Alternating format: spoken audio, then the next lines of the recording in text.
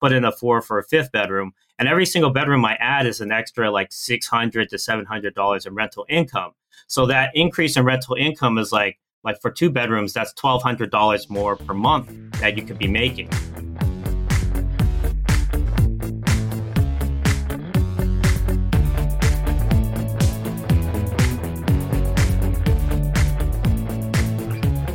Welcome to The Fi Show, where you get a behind-the-scenes look into financial independence. Here's your host, Cody and Justin. Hello, and welcome back to another episode of The Fi Show, where today we have on Ryan Chaw, who's going to talk about buying housing in a really expensive market, California, and how he's able to make a profit. But first, let me check in with my co-host, Justin. What is going on, man? Hey, Cody, this weekend I had a buddy come up from San Antonio, so that was kind of most of the weekend revolved around. You know, we kind of had a night in on Friday, watched a movie Saturday. We did some projects around the house, try to get a pergola redone, just kind of on that woodworking kick. But then we went out to one of the local spots that, Cody, you got to go to both of them actually while you were in. So we went to Armadillo Den for some live music. And then there was a big UFC fight on this weekend, and I love watching those. So Saturday night, we went over to the Parlay House. They actually bring in a huge screen for stuff like that. So we watched the UFC fights, which if you're into that, like it was actually not the greatest card until the very end. And it was like probably the pound for pound best fighter in the UFC gets knocked out with less than a minute to go. And he was winning the entire fight. So it was kind of crazy. Spoiler alert if you haven't seen that. But that was my weekend, Cody. How about you? Well, we usually have this one big annual lake house bash, and this weekend was it. And we did a jungle theme, so everyone was forced to at least wear something with animal print on it. It could be your bathing suit, could be your top. Some people went all out. I had a friend who had like this gorilla costume that like ran around his waist. But yeah, it was an absolute blast. Did that pretty much all day on Saturday. It was a beautiful weekend here in Massachusetts, so we were just kind of hanging out by the lake, enjoying the water, enjoying the sun, and soaking up these, unfortunately, kind of last few days of summer. I know summer is probably going to persist a lot longer down in Austin, Texas, but come mid-September up here, and I'm actually going to be gone for the beginning of September, hanging out with you and James and the rest of the FinCon gang down in Florida. But once we get back, it's going to start getting cold, so trying to just soak up those last summer rays. Yeah, we're just getting into the good part of summer. It's starting to, here in a couple of weeks, we'll start to get away from scorched earth to like, oh, this is nice, and it'll be nice for several months, and then it'll get cold for just a minute. We'll have to come visit again. But Justin, I think that's enough about us and what we're up to. Let's talk about the awesome guest we have on today, Ryan Chaw. And I've been posting content on Instagram about real estate. And even in Massachusetts, a lot of my friends will say, hey, one of the reasons I don't want to invest here, especially friends out near Boston, the cost is just too prohibitive. Like I can't make money here. This market's too expensive. And that's why I love that we have people like Ryan on who can kind of break down that barrier. He's investing in California. He's since started to expand a bit, but he has kind of gone after this specific niche. I'll do another spoiler alert, student housing, and he's made it profitable by renting by the room and also by finding creative ways to make more rooms out of a property that might have been a 2-bedroom or a 3-bedroom. Now it's a 4 or 5, and it's become a really profitable business model for him. So for those of you who have thought, this market is too expensive that I'm living in, like it's too prohibitive, real estate's just not for me, definitely give this episode a listen and you might get some real creative ideas about how you actually can make real estate become a profitable venture in your area. Yeah, the parts that stuck out to me were, just the way he talked about figuring out which towns he wanted to invest in, because obviously he had been investing in California primarily, but now he's looking to branch out in like Texas and other places. So it was interesting learning like, okay, well, how do you go about picking the college town that you're thinking about? Also, how do you go about finding those tenants? Because obviously it's a different world you're working with. You got multiple different people living under the same roof. And so he's got his prime method that you can listen for in the episode for finding those tenants, which I thought was a cool little add-on.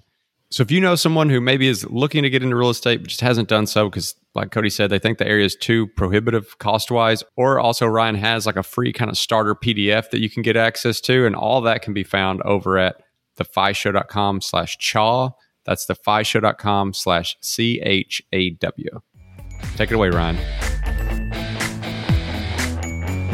I always knew that real estate was one of the best paths to wealth, especially because I had a grandpa I was inspired by. He bought a couple properties in the Bay Area back in the 50s, so they're cheap. And then he basically became a millionaire over the next couple decades or so, just holding on to those properties and renting them out. Not only that, the rental income was able to help pay for his retirement, early retirement, and for my brother's tuition and my college tuition as well. So I realized it was one of the best ways to create generational wealth. I was actually inspired to do student housing from one of my friends, actually, who did it in college. He basically lived in one room and just rented out to the college roommates. And I was like, why not do this as soon as I can? So I wanted to get started as soon as possible. 2016, I bought my first property. And then I bought one property a year by reinvesting the cash flow, reinvesting some of the equity using a line of credit. And yeah, now I'm at 6 properties, closing on the 7th one at the end of this month. And it's making me $18,135 per month in rental income. Obviously, I had learned a lot of lessons along the way. The first lesson is don't buy a super old 100-year-old house, because I lost over like $30,000 on that house, and we can get into the details later. Those are kind of the inspirations. There's one more thing, actually. One of my fellow pharmacist friends, he retired at 65. He hated his job, and he was just there for the paycheck, he would say. And 3 months later, he died. So I was like, whoa, my God, this guy died. He worked all of his life at a job he hated. And then 3 months later, he only enjoyed 3 months of retirement before passing away from a massive heart attack. So I realized, okay, I don't want to be somebody who works all the way until I'm 65, the same job, W-2 job, and not have any more impact on the world. The craziest part about that story is shortly after, like a couple weeks later, it seems like he was pretty much forgotten. Like everything went on business as usual. And I didn't want to, be the type that would work all the way until I'm 65 just to be forgotten a couple weeks later. And you mentioned during your story, like some of your background about some like college investing or learning someone in college. Were you actually buying properties while you were still in college? And love to hear more about like how that came to be. I really wish I did because properties back when I was in college in 2010 to 2015, they were in like the 100,000s or low 200,000s. But I unfortunately didn't start purchasing until I graduated in 2016. But if I were to go back, I would have probably done a house hack and maybe have like a parent co-signer or something like that for the loan. So let's talk about the very first deal. What year was this, just to kind of lay the land? 2016.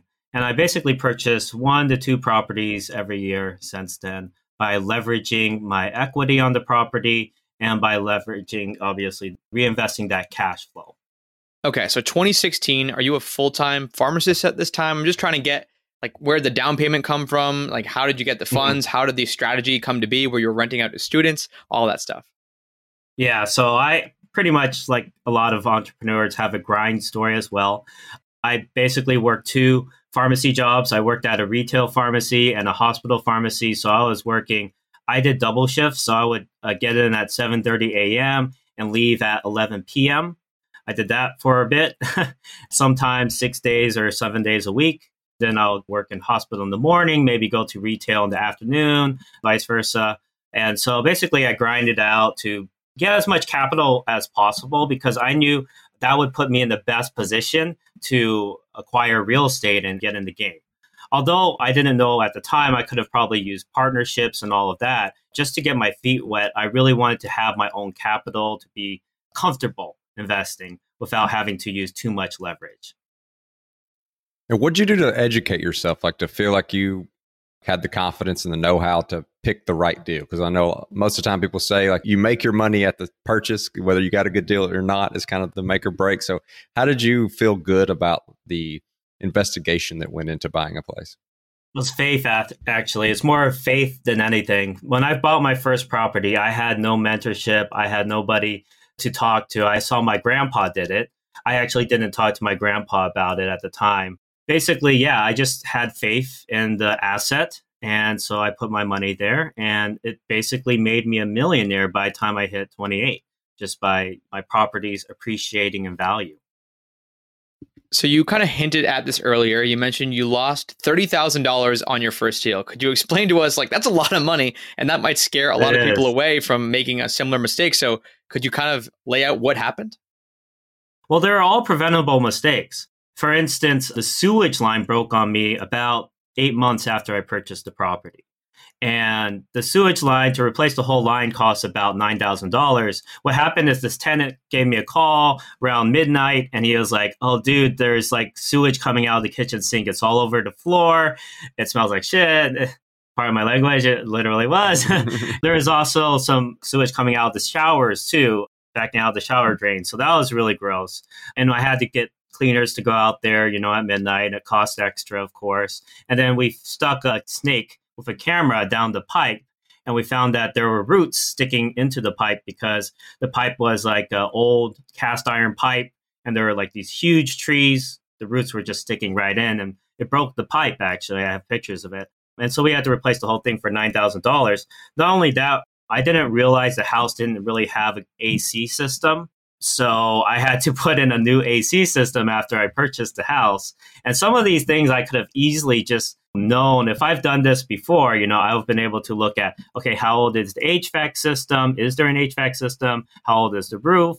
I could do a sewage line inspection during the escrow. So I would actually have seen all the roots sticking into the pipe.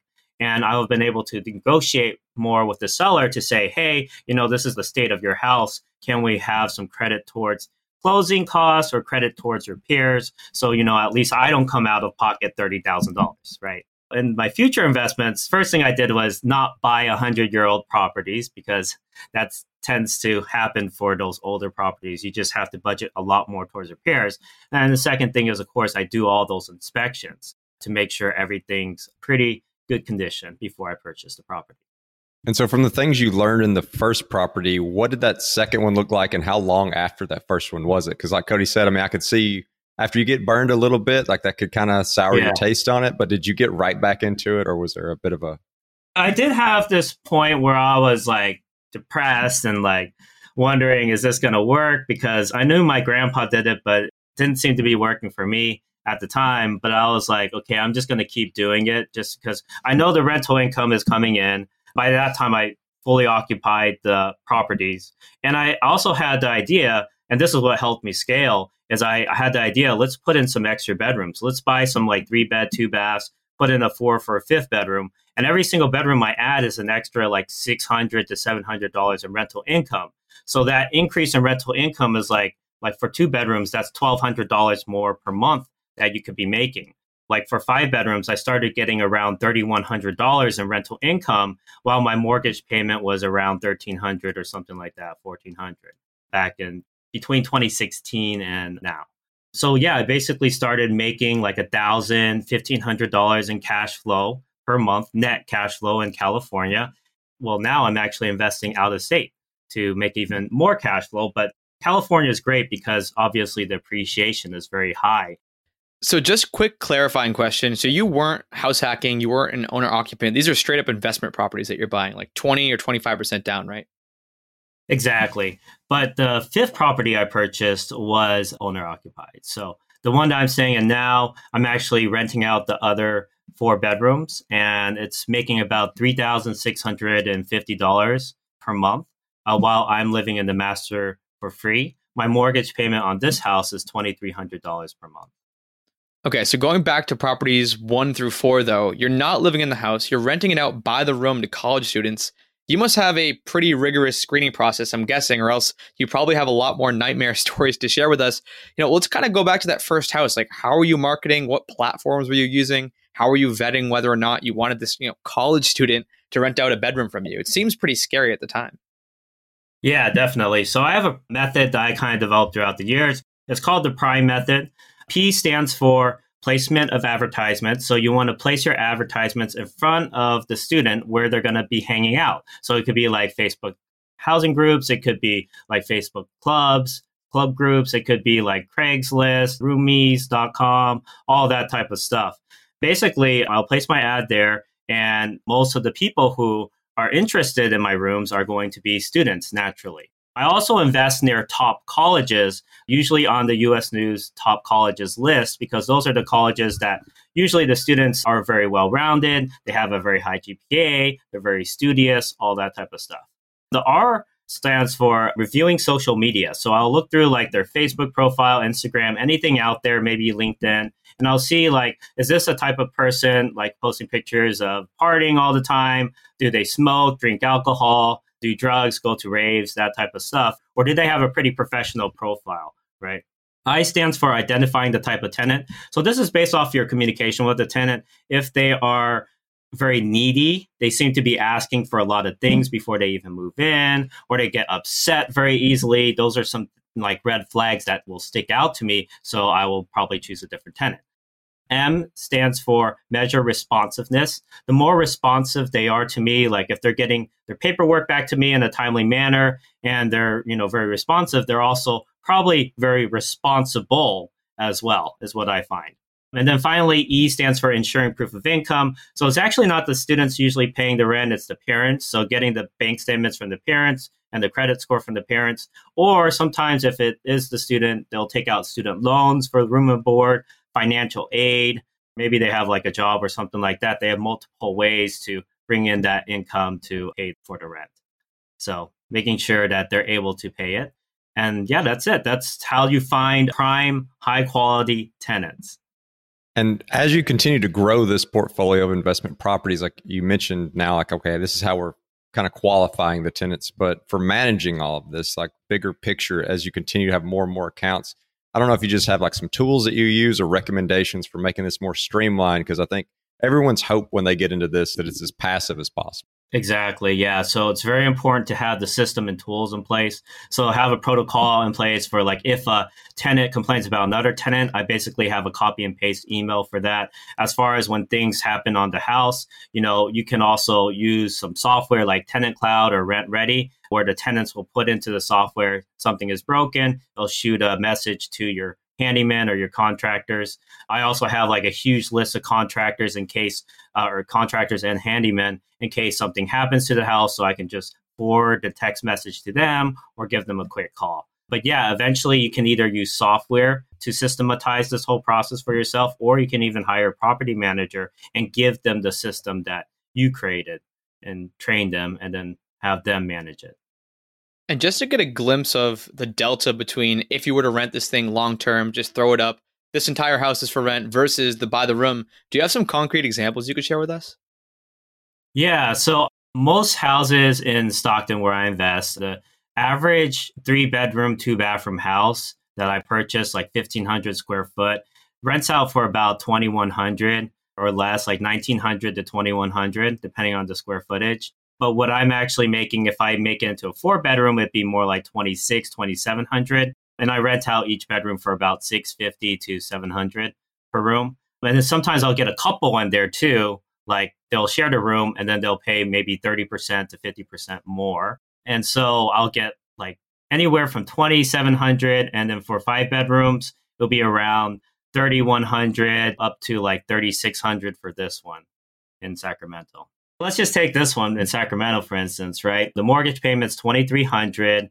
I'm making $3,650 in rent. So that's $1,300 delta. And I'm also living in it for free. So if I rented out this room, this master bedroom, it's very large, I could rent it out for about $900. So that'd be about $2,000 per month in cash flow for the current one in Sac. And a lot of the ones at Stockton is around $1,500. But even better if you go out of state, like one of my clients, we're actually partnering together on a house and we made $4,450 per month on that house, while the mortgage payment was around $1,700 or something around there.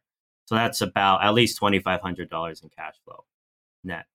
And one thing that's obviously different in those situations versus renting out long term is you have different people on different leases, like coexisting in the same space. Have you found that to be an issue, or do you feel like that people just kind of know what they're getting into and it's actually not as big of a problem as you might expect? We'll be right back after a quick word from one of our sponsors. Today's sponsor is one I use on a daily basis at my company, Gold City Ventures. That is the sound of a sale in your Shopify store. But did you know that Shopify now also powers in-person selling? Shopify POS is your command center for your retail store or small business. Accept payments, manage inventory, they have everything. Shopify brings together your in-person and online sales business into one source of truth, one dashboard, everything in one place. You know exactly what's going on. And now they have all these customization options. They have plug-and-play tools that you can integrate with Instagram or TikTok or wherever. You can take your payments by phone or by tablet. Shopify makes it easy. Plus, if you have any questions, their support team is there to help you. I know we have a lot of entrepreneurs in this audience, and Shopify POS just breaks down that barrier to accepting payments with your business. Sign up for a $1 per month trial period at shopify.com/FISHOW, all lowercase. That's shopify.com/Fi-Show to take your retail business to the next level today. Shopify.com/Fi-Show. Now back to the show. Yeah, so that's actually brings up a good point. So make sure you check with your local city first. Is it okay to do rent by the room model? A lot of them are okay with it, but some of them will have ordinances against it. So you wouldn't be able to invest in those cities. But yeah, as far as lease agreements, what I do is 1 year lease agreements, and they're allowed to sublet it to somebody else during like summer school, for instance. But I only offer a minimum of 1 year lease period, basically August to August, and in between, I'll end the lease on July 31st. And then basically that covers and makes sure that I have back-to-back leases so I don't have any vacancy. So kind of going back to the screening process, and like Justin said, you're going to obviously run into conflicts when you have like, say, 5 different people living in under one roof that don't know each other. I know you use the prime method and you have these certain checks when it comes to like figuring out if the student is the right person. Is there anything you do in terms of like asking them to fill out an application or just like clarifying questions, or are you kind of doing all of that work on the back end using the prime method? Well, one thing I want to do is I try to put all the pharmacy students together, like basically people who have the similar classes. That way they can all study together and share study guides together and help each other out. So I'll have like a pharmacy house, I'll have like a dentist house, I'll have like an engineering house, that type of thing. But I do kind of try to match them up to based off of their majors and personalities and all of that. As far as a tenant versus tenant issue, I would say at most it happens like once a year at most. Actually, it's not as common as people would think. But basically what you do is you send them an email saying, first off, they'll complain, and then you'll send an email saying, hey, go ahead and talk face to face with the tenant that you're complaining about, have that conversation, come up with an action plan, and then implement the action plan. And then over like the next 2 weeks after that, if you're still having issues, you can come to me. And like pretty much every time that I do that, they've never come back to me after those 2 weeks. I don't hear from them again. And you have to realize it's not your responsibility, right? It's actually their responsibility to resolve that conflict because one, you're not even living at the house. And two, you can't like tell the other person what to do. You don't have any control over their actual actions. So you can probably say the same thing that the tenant would say, but it's up to them to resolve it. And with you being in California, I'm assuming you're pretty familiar with those locations. But as you start to partner with people and to invest in out of state, how are you kind of qualifying those markets, or how are you finding the areas where you want to target to move into? Great question. So top colleges, I'll start with like the US News top colleges report. I also look for areas where the median home price is like $315,000 or less, kind of like on the lower end, so that cash flow would be much greater. And I also look for areas that have houses with very super high square footage. For instance, the one that I'm buying now is in like Lubbock, Texas. It's 4,100 square foot. And we're putting an offer for $310,000 on it. Now, Texas has higher property taxes and all of that, but this is a 4,100 square foot. So this could become like an 8 or 9 bedroom property, again, making anywhere from $4,000 to $4,500 in rental income. With the mortgage being, I have to run the numbers, but let's just say like 1,800 or something like that, or 2,000 or more than that. I mean, it depends on the rates, right? But still, like at least 2,000 in cash flow on that house.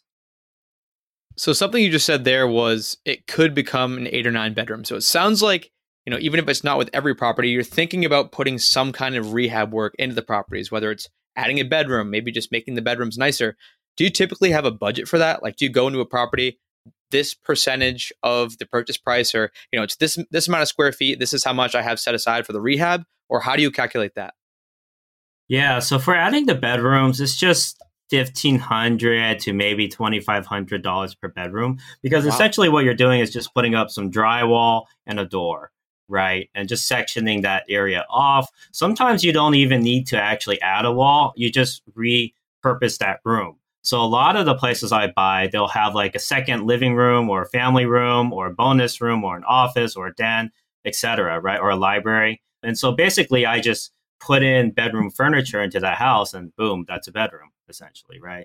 So I don't even have to put up any walls for that. But yeah, for a lot of the houses, I'll like go ahead and put up a wall and it'll cost like $1,500 to $2,500. It's not super expensive. And you'll probably make that money back within just a few months from the rent, from that additional rent from that room. This may be a little bit of a fringe question, so no problem if you don't know this answer, but I'm just curious as I'm thinking about this, like, you look on the MLS, you see a house that's a 3-bed, 2-bath, and then all of a sudden, like, it's going to turn to like a 5-bed, 2-bath. Like, what do you have to do in order to get it reclassified for the correct number of rooms after you've changed it? Definitely check with your planning division because they're the ones who will be able to answer that question, what kind of permits you have to pull, that type of stuff. And it depends like on the city as well. So you have to check with like planning and then building and just make sure everything looks good to them. Like if you have 5-bedroom houses in that neighborhood or around that neighborhood, you're likely fine. Or if you have like 6 or 8-bedroom places around that neighborhood, you're likely okay as well. So at the time of this recording, you're still a full-time pharmacist. I know we're going to talk about kind of your exit strategy, which is very soon coming. But at this point, you're a full-time pharmacist. You're self-managing, 6 units in California, soon to be a couple more units around the country. Can we kind of dig into the team a bit more? I know you mentioned you have this rental property software that like tenants are sending in requests. Sounds like you have a team of contractors on the other end of that who might, get the request either directly or through you. I'm guessing maybe you have someone showing the properties or maybe you're still doing that. I just kind of want to run through what a full team looks like for someone who's listening, who has a full-time job and really wants to get their feet wet, but they don't want to dedicate a ton of time to this. Yeah, so definitely there's like, I would say 4 main types of people you want to have. Obviously, the real estate agent.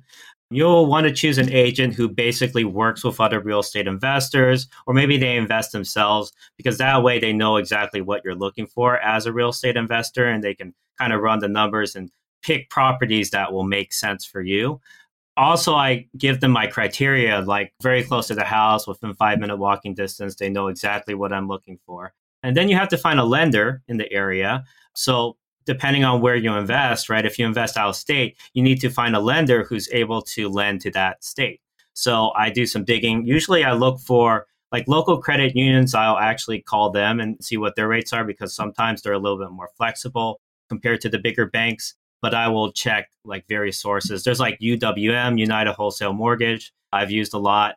There's a lot of other lenders out there like Loan Depot. You can just go to any bank. And what you want to do is compare rates to find the best rate, right? Second one's the lender. The third one is obviously the contractor and the handyman. So handymen are great for like smaller projects like replacing a broken washer or dryer or something like that.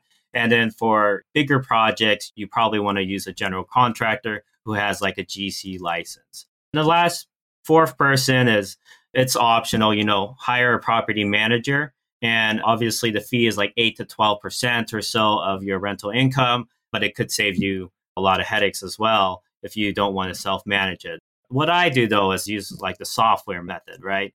I think everything can be done remotely. I work 32 hours as a pharmacist, but I'm still able to self-manage. I think I have like between 30 to 34 tenants right now, something like that.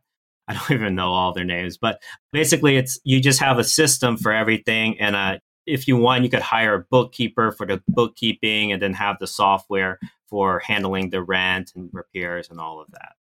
And it seems like since you're able to handle this while having a full-time job, like it's not that big of a burden, but do you see yourself continuing that as you continue to grow this portfolio and you continue to look at retiring? Do you see anything changing there? Do you see like offloading any of that responsibility that you currently do yourself? Yeah, definitely. So I'll probably eventually hire like a property manager just to manage the ones in Stockton. So when you start taking on partners, which is what I'm doing, you want to actually start having a lawyer involved with that because you want to create a contract with your partner to make sure you guys have all the boxes checked. Like, what's your exit strategy? What happens if somebody dies? What if I die? What if my partner dies, right? How does that work? So you want to start bringing in an attorney. The other thing is, especially if you do like a syndication where you pull a lot of investor capital together, you start having to face SEC regulation, Securities and Exchange Committee, right? So you have to have a special lawyer for that. It's called a securities lawyer, right? So those are some things you want to think about, especially when you scale. Obviously, have a great accountant. Actually, I probably hired an accountant after the first or second property. because there's a lot of things that you didn't know you could deduct that you can't. For example, just a quick one, right? Let's say I'm going to Hawaii, right? Maybe I'll have some fun there. Maybe I want to look at some properties there. Maybe I'm prospecting for properties. If I shoot an email to one of the agents there and we are going to meet and see properties, well, all of a sudden, a lot of that becomes a business trip, because in order for me to see that property as an ordinary and necessary expense, I have to fly down there. I have to have a hotel. I have to have meals, right? So all of that starts becoming deductible as long as it's ordinary and necessary for me to prospect or purchase a house down there. So just things to think about. Just contact an agent wherever you're going on vacation. Exactly, yeah. So I want to dig into this partnership thing, because I think a lot of people romanticize the idea of a partnership, and they love to, whether they don't have the capital, they don't have the time, usually you find a partner that can kind of supplement whatever you're lacking. So how have these partnerships kind of fleshed out? Like, what was the person on the other side of that partnership looking for that you had, and how did you end up finding them? Yeah, so I've done like two different types, 50-50 partnerships. One of them was actually with one of my clients. So I actually teach people the student housing method. We could talk about that later. But yeah, she did so well in that market. So we decided to go ahead and work together on the next couple properties in that market. So basically it's 50-50, 50-50 for the upfront, what do you call, down payment, upfront renovations, closing costs, everything like that. Then we also split profit 50-50. Now, the other way you can do this is more of like a general partner versus limited partner. The limited partner puts up the capital. They're not involved in the management process or the day-to-day. They're basically just putting up a capital and they expect a return, right? And so for both of them, actually, I should say, you want to have a strong bond of trust, right? So for me, I partnered with somebody I worked with for several months, and we work very well together. And then the other one is my uncle, actually. So great relationship with my uncle. We see each other like several times a year. So yeah, we just naturally partnered up because he saw what I was doing. And what are some of the things that you've learned that weren't obvious to you kind of going into it? I mean, I know there's the, like, you want to have a lawyer so you can make everything straight, but maybe a couple little things that you came across that because you'd never done a partnership before, you never even thought about. Yeah. So like when you syndicate, for example, you really have to face those SEC laws. So one thing you have to do if you take a whole bunch of partners under a syndication to buy like larger properties or to buy multiple single family homes, however you want to do it, you have to do something called a PPM, a private place memorandum. I think that's what it stands for. But it costs like at least $12,000 to $15,000. So before, you take on that much capital, you really want to make sure you have a strong method, you have a good system so that, you're not panicking when something goes the wrong way, right? And you're not borrowing more than you can make from your investment. So there's just a lot of just intricacies with the tax laws and with the lawyers. So you definitely want to hire out for all those little things. And like I said, for my accountant, there's actually something really interesting that I just learned. You can take bonus depreciation. Like, let's say you buy like $1 million property, bonus depreciate part of it. Let's say you bonus depreciate $150,000 or $200,000 the first year.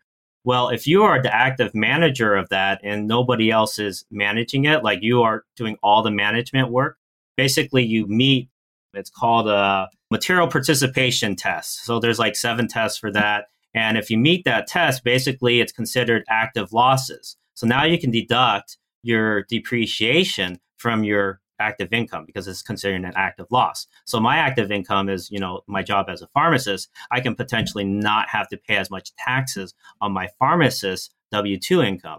And I didn't know that before my accountant told it to me. So that's why very important to get a good accountant and a good attorney. They could literally save you more than tens of thousands, maybe even hundreds of thousands of dollars. Oh, yeah, 100%. And for the listeners, what Ryan is talking about is being classified as a real estate professional in the eyes of the IRS. So just go and Google that and do a bunch of research. We could do a whole episode on that. But yeah, it is so cool, Ryan, that you're right. You can offset your active income with depreciation as long as you hit one of these 7 qualifications. I do want to get back to the partnership thing. So just to clarify, is your uncle and the person you've worked with for several months, are they boots on the ground in the locations that you're investing in? Or are you both like in Cali and just investing from afar? Yeah, we're both just investing from afar. So it's really important to build that team. Just basically get a list of contractors, get a list of agents and lenders and just put it all into an Excel sheet. That's what I do. And then basically have those people that you can count on and contact for when something needs to be done with boots on the ground, like you said. So where are you getting these lists from? That's what I was curious about. If there's no one boots on the ground, like it's really hard to trust people. Like, okay, this contractor is good. I got these 5 recommendations. You know what? Let's go with this company. Just close your eyes and pick one. I'm sure that's not your process, but where are Right. you kind of getting these lists from that you're, then dialing down into your top 2 or 3? Yeah. So basically, for the list of contractors, I go to the real estate agents and then I'll ask them, hey, do you have any contractors that you can highly recommend? And what type of work do they do? Maybe they do HVAC, maybe they do, flooring or whatever, right? The other thing I would do is, of course, cross reference them. So I'll Google their name, I'll look through the Yelp reviews, the Google reviews, whatever their website says, and, testimonials and things like that. And I'll also ask the person who sent them to me, why did you refer them to me? And I'll ask them maybe some more detailed questions about the type of work that they do. Other than that, you can also go to your neighbors as well. So, like, I try to always get one of the neighbors' numbers at least. I'll have like my agent go ahead and get their number so that I can call them if they have anybody that can help me out on fixing up my house or doing those renovations. And yeah, just everyone you ask, you want to ask them for a referral for somebody else, right? So that's kind of how you build your network. So, like, contractors come through agents and neighbors. You might ask your agent also for lenders. You can ask local property managers as well, who they use. So yeah, just build your network and then cross reference all your people. Speaking of kind of like building a network, I'm curious, and maybe you haven't had any trouble finding tenants, so maybe you haven't done this, but have you ever experimented with like tenants who you had a really good experience with, like offering them some kind of bonus, like, hey, if you refer somebody to me that signs a lease, you get $100 and let them kind of advertise for you? Oh, yeah, definitely. What I call it is reaching a critical mass. Basically, when you reach a certain level of tenants in that area, you pretty much don't have to worry too much about marketing and getting tenants anymore. Because what happens is, first off, a lot of them will stay if they enjoy your property. Like 50% of them will stay. And then the other, like 25, 30%, they'll come through referrals. So they'll say, like, hey, I know I'm leaving, but I have 3 friends that are interested in the house. Or I'm not sure if you have any more openings, but I have a lot of people that I know that are interested in off-campus housing to save money. So if I multiply the number of tenants I have at the house, let's say in that area, 30 by, like, let's say they each know 4 other people. Well, that's 30 times 4 is 120 prospective potential tenants that might want to stay at your house. So nowadays, I would say only like, I don't know, 5-10% of my people that live at the house came through my marketing. The rest just came through referrals. And as you continue to grow and expand, I know you can kind of hit, using the word critical mass again, when it comes to getting just conventional loans. Like, banks don't want to just loan to a singular person. Like, at some point, you probably need an LLC. You need to start taking out business loans, commercial loans. Have you started to dip your toes into those waters yet? Or are you still just the straight conventional train?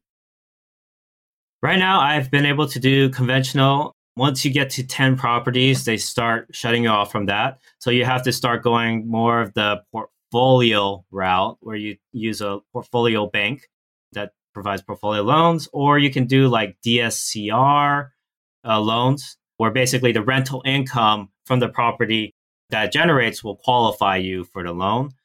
But yeah, there's other types of non-QM type mortgages out there that you can look into. But the next step I would say is probably just go the portfolio route after you hit 10 properties. Usually you won't run into issues until you hit around 10 or so. From what I hear, at least, right? Because the debt to income ratio actually kind of decreases using this method because you have so much cash flow. So you're always going to be qualified for a loan. But then once you hit 10, Fannie Mae kind of shuts you off. So you have to go the other routes. Well, since you're having so much success with this and you're able to manage it with your full-time job, I'm just kind of curious, because I know it came up earlier that you're looking to quit your job in the near future. What made you make that decision? What do you kind of plan on doing with the time you free up?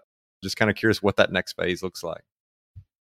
Yeah, that's a great question. So I think kind of living the dream that people want to live when they try to go for financial freedom, right? So the whole point of buying this real estate is so that I have the choice to eventually retire when I want to. I didn't want to end up basically what happened to that pharmacist working at a job I hated or, got tired of doing for 40 years, right? And then dying or not living a fulfilling life, right? I want to look back on my life and say, hey, this guy lived a very happy life. I want my family to, see that this guy say of me that I lived a very happy life. It was a very fulfilling life. It was a life of great impact to the world, a positive impact to the world.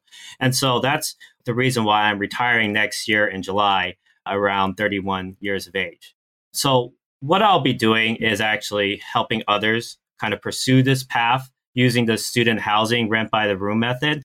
One, because it makes so much cash flow, like $1,500 to $2,500 per month, right, on a typical single family home. But two, because I want to help others be able to achieve their full potential. And for me, I get a lot out of pharmacy. I help a lot of people, right? But at the end of the day, I had bigger dreams. I want to make a bigger impact on the world. And so, yeah, that's what I'll be doing next year. I'll be quitting and then I'll be teaching others how to do this, which I'm currently doing now. Well, for those in our audience who want to learn from you, you're already teaching, where are some of the best places where people can get in contact, check out some of your resources, and get started with this student housing thing?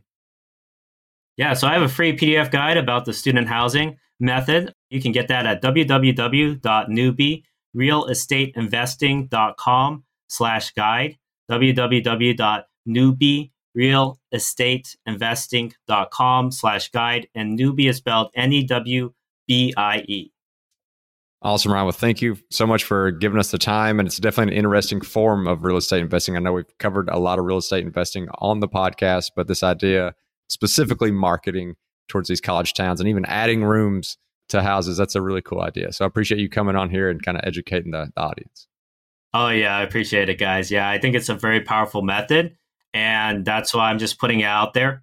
I mean, most people can, I shouldn't say this, but I do believe that most people can retire in real estate in 5 to 8 years, somewhere around that time frame, especially with this method.